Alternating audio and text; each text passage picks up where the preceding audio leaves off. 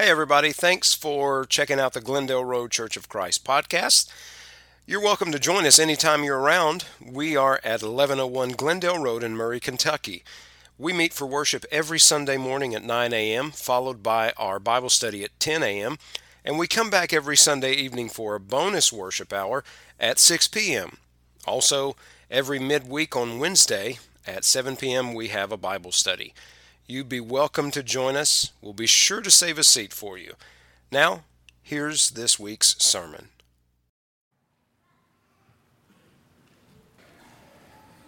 Today's scripture reading is 1 Timothy 5, verses 1 and 2. Do not rebuke an older man, but exhort him as a father, younger men as brothers, older women as mothers, younger women as sisters, with all purity. So real quickly, want to give you some good news. We have some who have relatives that live down in Florida, and of course, Hurricane Ian came through, but Derek told me that his brother Dexter is well and fine. Tammy Salcedo, where's Judy Turner? She's somewhere. There she is. Judy Turner's daughter and her family, they are fine. And I talked to Brian Shelby, to Janelle, Brian's wife, who has some relatives down there, and they are all well too. So if anyone has any other relatives in the area, let us know. We're glad to know that the ones that we do know, that they are well and fine. So with that, we can definitely say, God is good. Let's try that again, okay? I throw you off when I don't say it right off, huh? God is good. Thank you all the time. On January 3rd of this year, Stephanie and I took our daughter to the National Guard Armory here in Murray. She left from there with the National Guard. She's a military police officer, and they went from there to another base for about a month to do some training. Then they went from there to Europe, another month to do some training, and finally went to their station. And by the grace of God, next month she's supposed to be home. So if I seem a little giddy, or if I seem a little annoying about my daughter and my family, I'm sure you'll take it in good humor. I think about that. From the day she left, it seemed like it was going to be an eternity before she came home. So we were planning, we were doing things. But I'm very grateful for technology because we have been able to text with her every day. We've been the FaceTime videos she could call and we could talk. And it made me really grateful for technology. I know a lot of people talk about how bad it is. But I've been grateful for it because I was telling Stephanie and others, I said, I can't imagine what it was like in earlier decades without those mediums where you'd have to write a letter and mail it off, and maybe in a month or so you get one back or something like that. To be able to see her face and hear her voice has kept me sane, for the lack of a better term. But family's very important. Recently, not long ago, I made an observation. Our sister, Faye Hopkins, who went to be with the Lord a few weeks ago, the observation I made at her funeral was this, that when I went and visited her in her home, in her final days, right next to her was her husband, Gary. They'd been married just for 58 years, and also her sons. In that critical time of life, it wasn't her GPA that was there.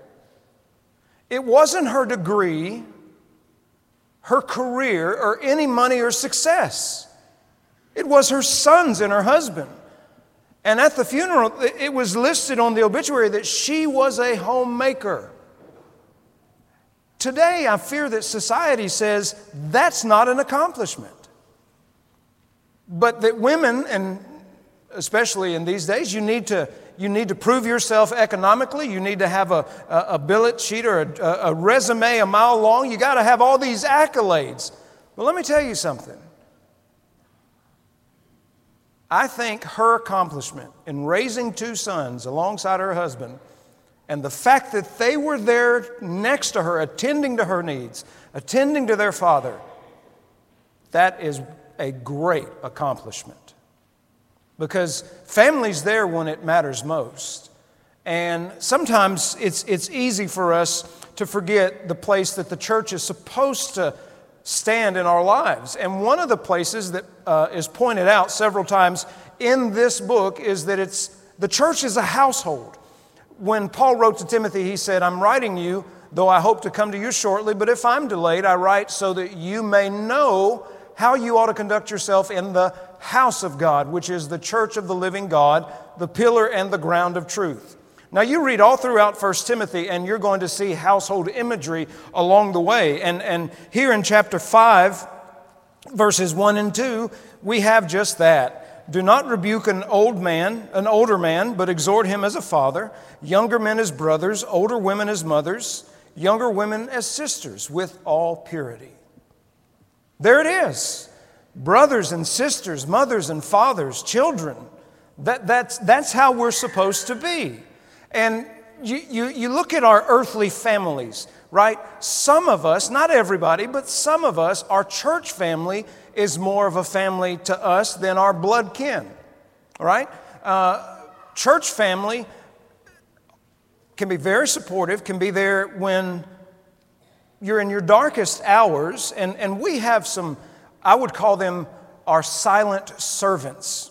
They're the people that you don't hear much about, but they are going around without any attention, without any notoriety, without anyone drawing attention to what they're doing, and they are serving their brothers and sisters. They will go and sit with a sick one so that, the parent or the spouse can go and run some errands. They will take people to and from doctor's appointments. There are a lot of things that go on in this congregation that people just don't know about. And it's because of this family relationship where people have grown close to one another and care genuinely for each other. And that's how the church is supposed to be. It's supposed to be a family. When you and I come to faith in Christ, we get three things. Are you ready? Number one, we get a father, a heavenly Father. My favorite story in all Scripture, the parable of the prodigal son. And I'll tell you why I love that story. I feel like at times when I was younger, I was that prodigal son. And what I loved is when the son comes back home, the father's there waiting. I mean, maybe he'd been doing this for a while, just standing out in the field looking in the direction that his son had gone off to, knowing this probably wasn't a good idea to give him his inheritance because, his character indicates he's not going to be a good boy. But he's my son, I love him. So the father let him go. And so he goes into this land and he squanders his money. And as a faithful Jewish little boy, he finds himself in the pig pen. He would have gladly eaten what the pigs had. That is how degraded he was. And then it came to his mind about the servants in his father's house. He said, well, they have clothes, they have plenty to eat, they're well provided for, so I'm going to go back and, if I will just become as a servant in my father's house, life won't be that bad. So he goes. And as he goes, the father is there waiting, and the father sees him from the distance, and the father runs to his son. Now think about if it was you or me, and it was our daddy. Now, my daddy probably wouldn't have been waiting on me to come back. And if I did, I would probably have gotten a good chewing. Y'all know what that means, don't you? A good chewing? Okay. Just make sure we're on the same page. And I think, well, what if I as a father, if it were my children, right? The father doesn't act in any way, and I love the way Bob Palmer, when he, in our Summer Youth series, he made the observation that really it's the parable of the prodigal father, because he didn't behave like all fathers would have ever behaved if their sons had been that unfaithful. But when we come to faith in Christ, we get a father who loves us, who cares for us, who wants what's best for us. The second thing we get is we get forgiveness. Forgiveness. It doesn't sound that sweet until you've done something so bad that you really need it. And I think that's why a lot of people aren't Christians. They say, I'm a good person, I'm a good moral person, I'm fair in every dealing that I have, I don't do people wrong, I'm honest in all my taxes, and I help those who need help. I'm a good person. So I just don't see the need. And I've had these conversations with people. Well, to a degree I might agree with you, but you've got one sin that you can't see, and it's pride. Because you think you're good enough. That isn't the story that we know. The story that we know is that humanity is very, very flawed. And we are a part of it. We may not be as bad as others. But see, there's the fault. We like to look at one another and I go, well, compared to her, compared to him, let me tell you what, I'm not that bad. Right? That's an easy way to do it. But let me remind you of a couple of stories from the Bible. One is Isaiah chapter 6. Isaiah sees this glorious vision of God in his throne room. And the way that it reads, the train of his robe filled the entire temple. And these fiery angels, seraphim, they each had several sets of wings, and they would cover their feet with some, cover the face of the Lord with others, and they would fly around, and they were crying out to one another, holy, holy, holy is the Lord of hosts. The whole earth is full of his glory. Now, after that, Isaiah didn't go, man, I'm glad I'm not like all them bad people on earth. Let me tell you something. I'm a pretty good guy. I love the Lord. I worship the Lord. I'm doing the best I can, and I'm living in an age when people are bad. That's not how he replied. He responded by saying, woe is me, for I am a man of unclean lips, and I live among a people of unclean lips, and mine eyes have seen the glory of the Lord. He didn't compare himself to others, but when he was faced with the holiness of God, he realized just how bad he was. That was the first thing that came to his mind. Now, if we do the comparison game of us to one another, trust me, we can make ourselves look better than a lot of people. But when we stand before the holiness of God, we're brought to the realization that, when I look at the grandeur of my God and how great and holy and mighty and awesome he is, I'm not that good. Another example, we studied it in our Sunday school class a few weeks ago when Jesus was with Peter, James, and John, and they had been fishing all night, hadn't caught a thing. So Jesus gets in the boat and he says, let's cast out, because the crowds were pressing in. And as they get out to the water, Jesus tells Peter, he says, lay down your nets. Now, he's telling this to a professional fisherman who had been at it all night and had no luck. Peter said, well, we fished all night and we hadn't caught anything. But then he says, but at your word, we'll put down our nets. And he puts down his net. And they begin to pull. And they need help pulling because it's so heavy, full of fish. And then they begin filling their boats with the fish so much that the boats are starting to sink. And in that moment, Peter isn't moved to just say, oh, look, we got a great catch.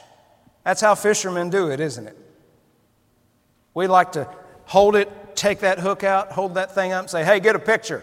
Nobody's going to believe this. But when Peter realizes who he's standing before and what has just happened, he bows before the Lord and he says, go away from me, for I am a sinful man. The holiness of God confronting the frailty of humanity. And so because that is our truths, when we get that Father, he gives us forgiveness because we need it. But the third thing we get when we come to faith in Christ is we get a family. We get a family. We get brothers and sisters. We get mothers and fathers. And we can be as mothers and fathers to others. I was about 16 years old, and I was always the last to leave and the first to get home. Mama worked in Nashville. Daddy just worked long hours. And I got home one afternoon, and because I was always the last to leave, my job to make sure the door's locked and shut. Now, I've probably told you this story before, but, it's a classic, so I'm going to tell it again. But I'm walking up the porch, and I notice that the door it's not fully shut. And as I'm walking, I'm thinking, I know I shut that door this morning. And so I grabbed the knob, and it was locked, and I'm like, well, I locked it, Lee. But I opened the door, and there's stuff strewn everywhere. Someone had broken into our house and had robbed it, ransacked it. And there's stuff, like I'm running, I noticed this, and I'm running in, and I'm looking, and someone was like, well, how did you know if no one was in there? I didn't think about it. I just ran in. I'm like, what has happened? And I run, and down the hall were gun racks where Daddy had his shotguns and rifle. Every one of them's gone. So I run into my bedroom because I had a 12 gauge that my great-grandfather gave me. It was his from when he was younger. Gone. I ran to get the phone, and I picked up the phone in the living room to call, and it was der, der, der, der, der. Y'all know what that sound is, right? Der, der, der, der. There's a generation out here who doesn't know what that means. Isn't that something? So the phone wasn't working, so I hopped in my truck, and I drove up into Ridgetop, maybe a couple miles from the house, and I go to the grocery store where I was a little bag boy.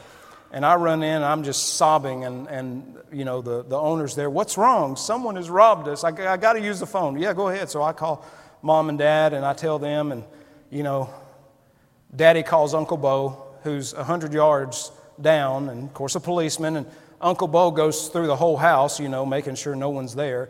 And I get back, and Daddy gets there, and then Mama gets there. And, of course, Mama just begins sobbing and crying. So we're like, okay, we got to start picking stuff up. So we start picking stuff up. And while we're picking stuff up, 1, 2, 3, maybe 4 or 5 cars pull in. It was our church family. Someone had told them what had happened. And so one of them came with his tools and some lumber in case any repairs needed to be made. Another one came, and they had a big ordering of Kentucky Fried Chicken. They came and they helped us. They were there. The ladies went with Mom, and they went and took care of putting back her clothing and things. And the men are making repairs, doing what they can, picking up the big stuff and all that. What started out as a horrible evening really became a blessing. They were there. Our family was there. Then several years later, in about 2002, Graham passed away. She'd had multiple sclerosis for years, and living with that, I've always admired her, because if anybody could ever be sour about life, I would think it was a woman who had gone from good health declining to partial blindness to hindered mobility, eventually to being bedridden and totally blind, and having to have your husband care for you. And Granddaddy did. He cared for her. He would hold a bottle of Ensure, and he would take, in her last days, he would take the little medicine dropper that we use to give our children that nasty medicine that they hate, and he would feed her a can of Ensure a day. But when she passed, it was on a Friday evening, if I remember correctly. So in Tennessee at the time, you could not open or close a grave on a Sunday. So we had all day Saturday and all day Sunday of a viewing, and then Monday we had the funeral.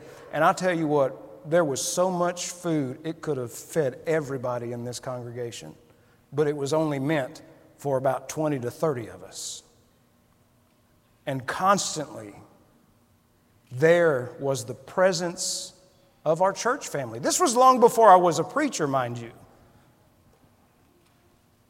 But they were there. The greatest example I can give you of a church family, and this is Stephanie's big story, more so, it's mine as well, but it's more so hers. We had just started down at New Concord in July, I guess it was, of 2009. Does that sound about right? Yeah. And in the fall, Stephanie, one Wednesday night, she was like, boy, I just don't feel great. I think I've got a stomach bug. Okay, fine. So I went on, worked, and came home. And any better? No, I'm still not. You taking anything? Yeah, I took Pepto. Okay, all right. Well, I got to go over for church. It's Wednesday night, right? So I go over for church, and I come back, and how you doing? Feeling any better? No, I'm feeling not really. She was like, I feel like my belly's distended. Is that right? Distended, extended? I don't know. Swollen. Let's go with that, okay?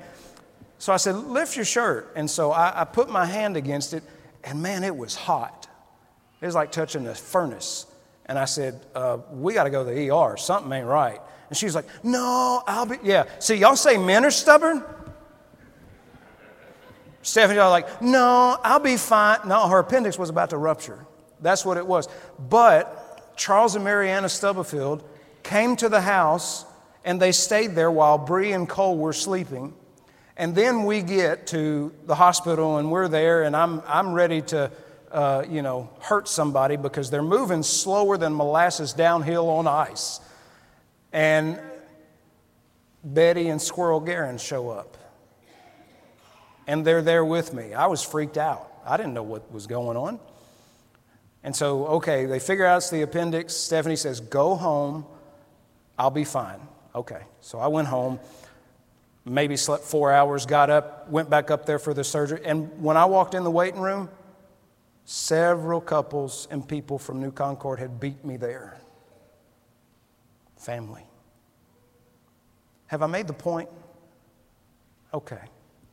Well, let's move on. If your Bible's open to 1 Timothy chapter 5, we'll read verses 3 through 16 about those who are widows. Honor widows who are really widows, but if any widow has children or grandchildren, let them first learn to show piety at home, to repay their parents, for this is good and acceptable before God. Now she who is really a widow and left alone trusts in God and continues in supplications and prayers night and day. But she who lives in pleasure is dead while she lives. And these things command that they may be blameless. But if anyone does not provide for his own, and especially for those of his household, he has denied the faith and is worse than an unbeliever. Do not let a widow under 60 years old be taken into the number, and not unless she has been the wife of one man, well reported for good works. If she's brought up children, if she has lodged strangers, if she has washed the saints' feet, if she has relieved the afflicted, if she has diligently followed every good work.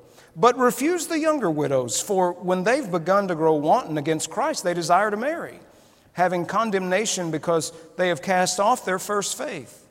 And besides, they learn to be idle, wandering about from house to house, and not only idle, but also gossips and busybodies, saying things which they ought not. Therefore, I desire that the younger widows marry, bear children, manage the house, and give no opportunity to the adversary to speak reproachfully. For some have already turned aside after Satan. If any believing man or woman has widows, let them relieve them, and do not let the church be burdened, that it may relieve those who are really widows. Now, you may remember back in chapter 2, there was the discussion of some of the women that were there that had apparently given way to some of the false teachers among them. And so they were teaching in the church, usurping roles of authority, of leadership, and they were dressing as if they were going to a fashion show when they went to the assembly. Some of them may have been young and widows, and they may have been living off of the church's generosity in caring for widows. And so in an effort to straighten that out, this is a part of what Paul says to do. Do these things, and those who are truly widows, let them be given help by the church. But I love the part. If someone doesn't care for those of their own household, they are worse than an unbeliever, for they have denied the faith. The commandment, honor thy father and mother, is often used in the Gospels not to children, little small ones, but to adults. Go back and read that and note the audience that Jesus is citing that to, because it's always adult religious leaders who have aged parents. In Mark chapter 7, Matthew 15, the same story is told, and the Pharisees and the scribes, they would take the funds that they would use to care for their parents in their age, and they would call it Corban, which meant given to God. And so they would say, well, this money is Corban, it's given to God, so I can't use it on you. But anything God-related, they could spend it on. They had made a loophole. And Jesus pointed this out. He says, you live by the traditions of man, and in doing so, you subvert the commandments of God. For the law says, honor thy father and mother, but you say that which I have gained that I would give to you is Corban, that is given to God. So they created their own little loophole to avoid doing the very thing that God and the law commanded them to do. And let me tell you something, that is not a commandment that expires. Okay, you're 18, so what? I'm still your daddy. I'm not going to run your life like I did, but I'm still your father. Those of you that are grandparents even, I have heard time and again the statement made, once you become a parent, you never stop. And in many cases, that's true. That is true. You can do the best you can, and you try to be there to be supportive, to provide counsel. But if there are widows in the family, it falls to the family to take care of them first. Now, we have a lot of safety nets today that they didn't have then. We have Social Security, we have investments, retirements, pensions, all these different things, so that, this isn't something that the church has to face and deal with as much as what it did then. But it's still a good thing to look after the widows of the church. And we have many widows and widowers in this congregation. And I hope that your families do a good job looking after you. And I hope the church does a good job of loving you as well. So you have behaving like a family, you have caring for the widows, and now honoring the elders. Not elders as in older people, but elders as in the elders, the bishops, the overseers, the pastors. Verses 17 through 20. Let the elders who rule well be counted worthy of double honor, especially those who labor in word and doctrine. For the scripture says, you shall not muzzle an ox while it treads out the grain, and the laborer is worthy of his wages. Do not receive an accusation against an elder except from 2 or 3 witnesses. Those who are sinning rebuke in the presence of all, that the rest may also fear. So we notice a couple things here. First of all, there are some elders who labor both in word and doctrine, and they were to be compensated. Now there's this tradition that a lot of churches of Christ have that, preachers are compensated, elders not so much. But I know several preachers that are also elders at the congregations where they serve. Now I know someone's going to say, well, I just don't think any man should be should be an elder and a preacher at the same time because he can, I'm like, look, first of all, he's not the only one. Secondly, if you can't trust him to be both at the same time, you can't trust him to be either one. Third, Scripture has a different view. For these elders, those who labored in word and doctrine, they were to be given double honor. And honor could be honor such as esteem highly. It could also be compensation. That word translated honor was often used as compensation. When you read the following verses, don't muzzle the ox while it treads the grain, the laborer is worthy of his wages, that points to some kind of compensation. But not only are they to be given that double honor, we got to remember that elders are not untouchables. Do not receive an accusation against an elder except for on the basis of 2 or 3 witnesses. And those who are sinning rebuke in the presence of all, that the rest also may fear. Our elders, our overseers, our pastors are here to do just that. They're supposed to help us in our walk with Christ. So often they have to deal with things that really deter from the shepherding aspect of their jobs. And you're going to have people tell you, I was done this way by the church. Usually when they say that, they mean the elders. And everybody gets a bad taste about the elders because of what a person said.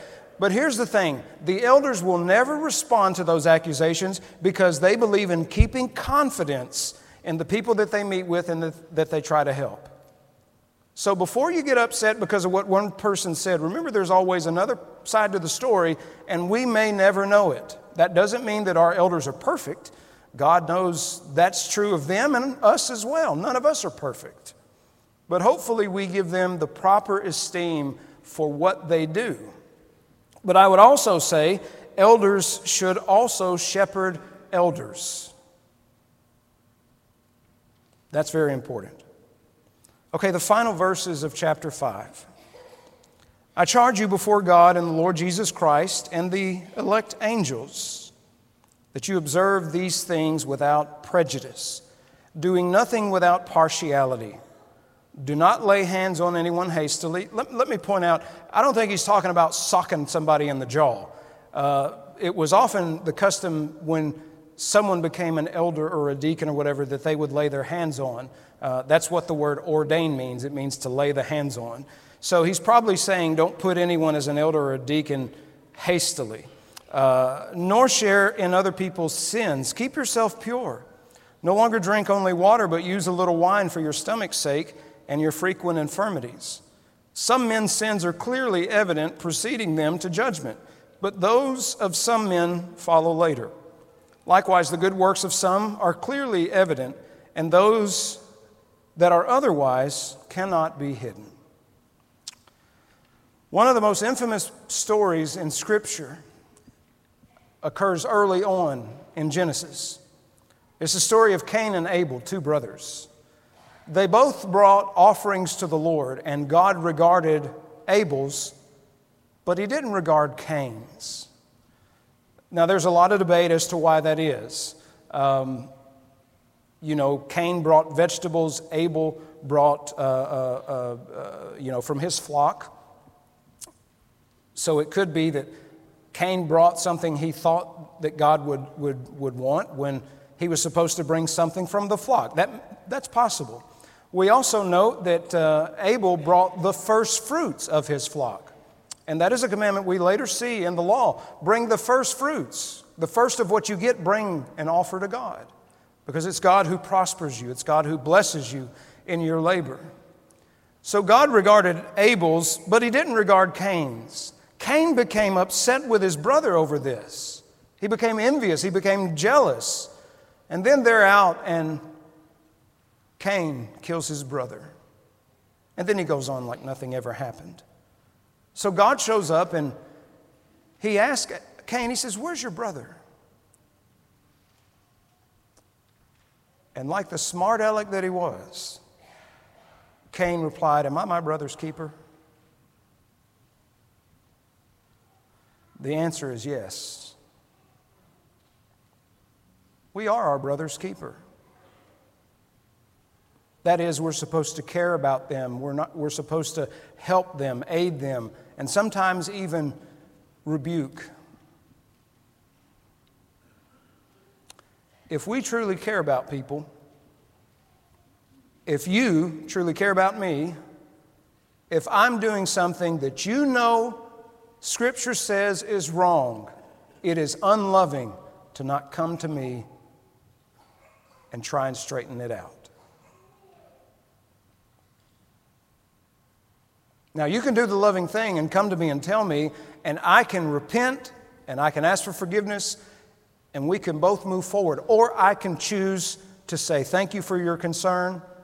I disagree," and go my own way. But you will have done what you should have done. Is it easy? No, nobody likes to do that. But if you truly care, and you truly love the brethren, you will. Let nothing be done through selfish ambition or conceit, but in lowliness of mind let each esteem others better than himself. Let each of you look not only to his own interest, but to the interest of others.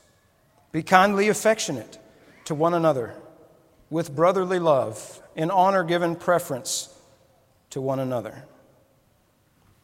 The last night he spent on this earth before his crucifixion, Jesus has a meal with his disciples. And upon entering the house, he girds himself with a towel and he gets a basin and he aims to wash 24 dirty feet. If someone came to you that knew and said, this will be your last night on earth, there are so many things that we would all do, but washing dirty feet probably wouldn't be one of them.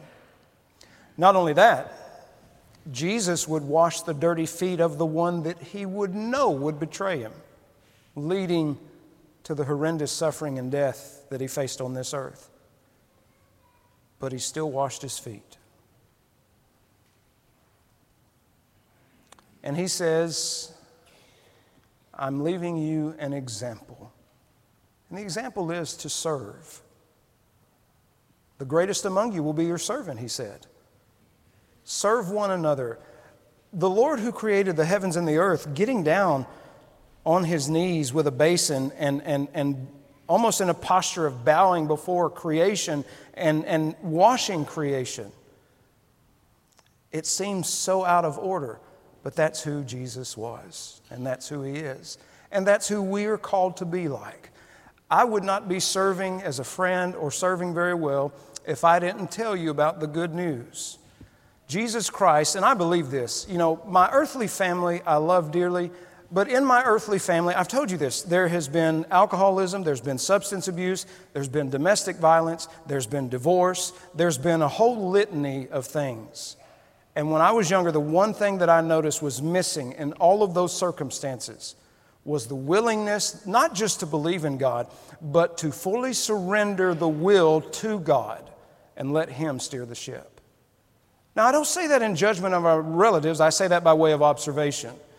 And I have tried, along with my wife, we have tried to change that mindset. And I'll tell you this. I don't know what my life would look like without God in it. I'd be scared to make a wager. But I believe in the good news that Jesus died on the cross for our sins, was buried and rose the third day. And that resurrection, that's the difference maker. Because by raising from the dead, he's defeated death, he's defeated sin. He's ascended to the right hand of God where he makes intercession for us. All you have to do is trust him. That's what faith is. It's trusting. Taking myself and putting it in God's hands. And a couple ways that I do that is confession, baptism, repentance. If you've never taken the initial steps, that's what Scripture says you have to do. That's the grace extended. And you know what? Because grace is a gift, all you have to do is accept it. And God says, here are the terms of acceptance. So if you've not yet obeyed the gospel, please do so. And if you wish to do so publicly before this assembly, you can come to the front as we stand and as we sing.